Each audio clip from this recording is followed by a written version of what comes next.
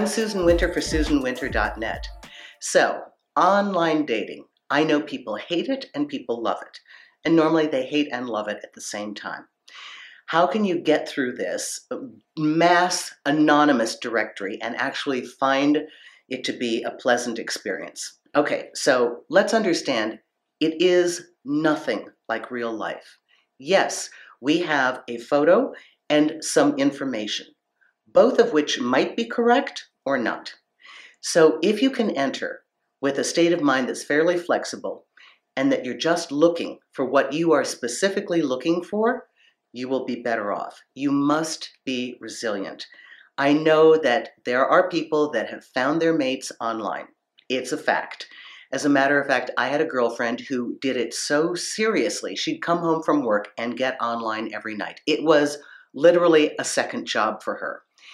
And her summation was that after 27 dates, and that means an actual physical date, not all the, in and outs with discussion of maybe going on a date. That was after 27 great dates, she met her partner, now her husband. It is possible. It is a process of culling through the shaft. You just have to get to the bottom line. You're only looking for one. So make your life easier. One, have a very specific profile that states exactly who you are and what you want.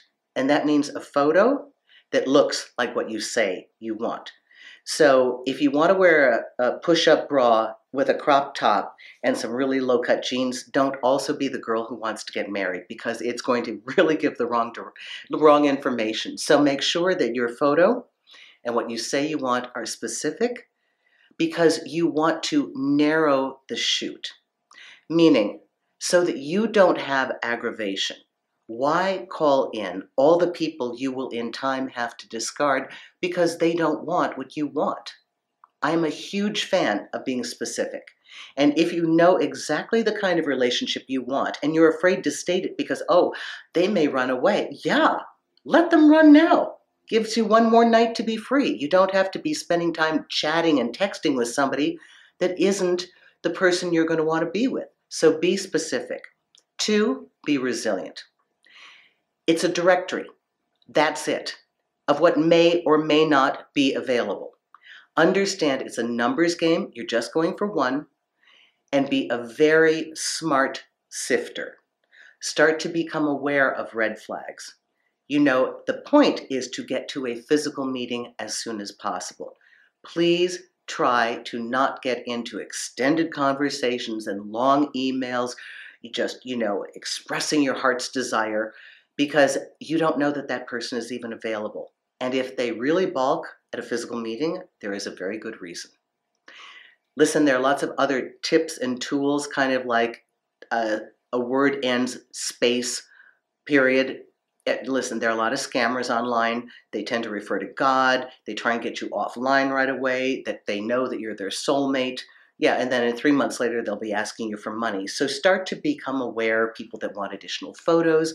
Have a photo from the neck down so that they don't think you're built like a Hershey's Kiss. Give them something, but you don't need to have anything revealing. I think, especially for women, we are so afraid that if we don't show you that we look sexy, that you will bypass us. Whereas if you're a man that, well, first of all men can read through clothing like a laser, so it doesn't matter. But you want to be giving a message that's very consistent with whatever you really want. And then another thing to be aware of is that there are services nowadays that can verify that the person that you're seeing is the person that they say they are. And you can sign up for them as well, so that they know you're not a bot and so that they know that you're actually single. And some of these services even provide the information that you are STD free. Very nice thing to have available, especially in this time period.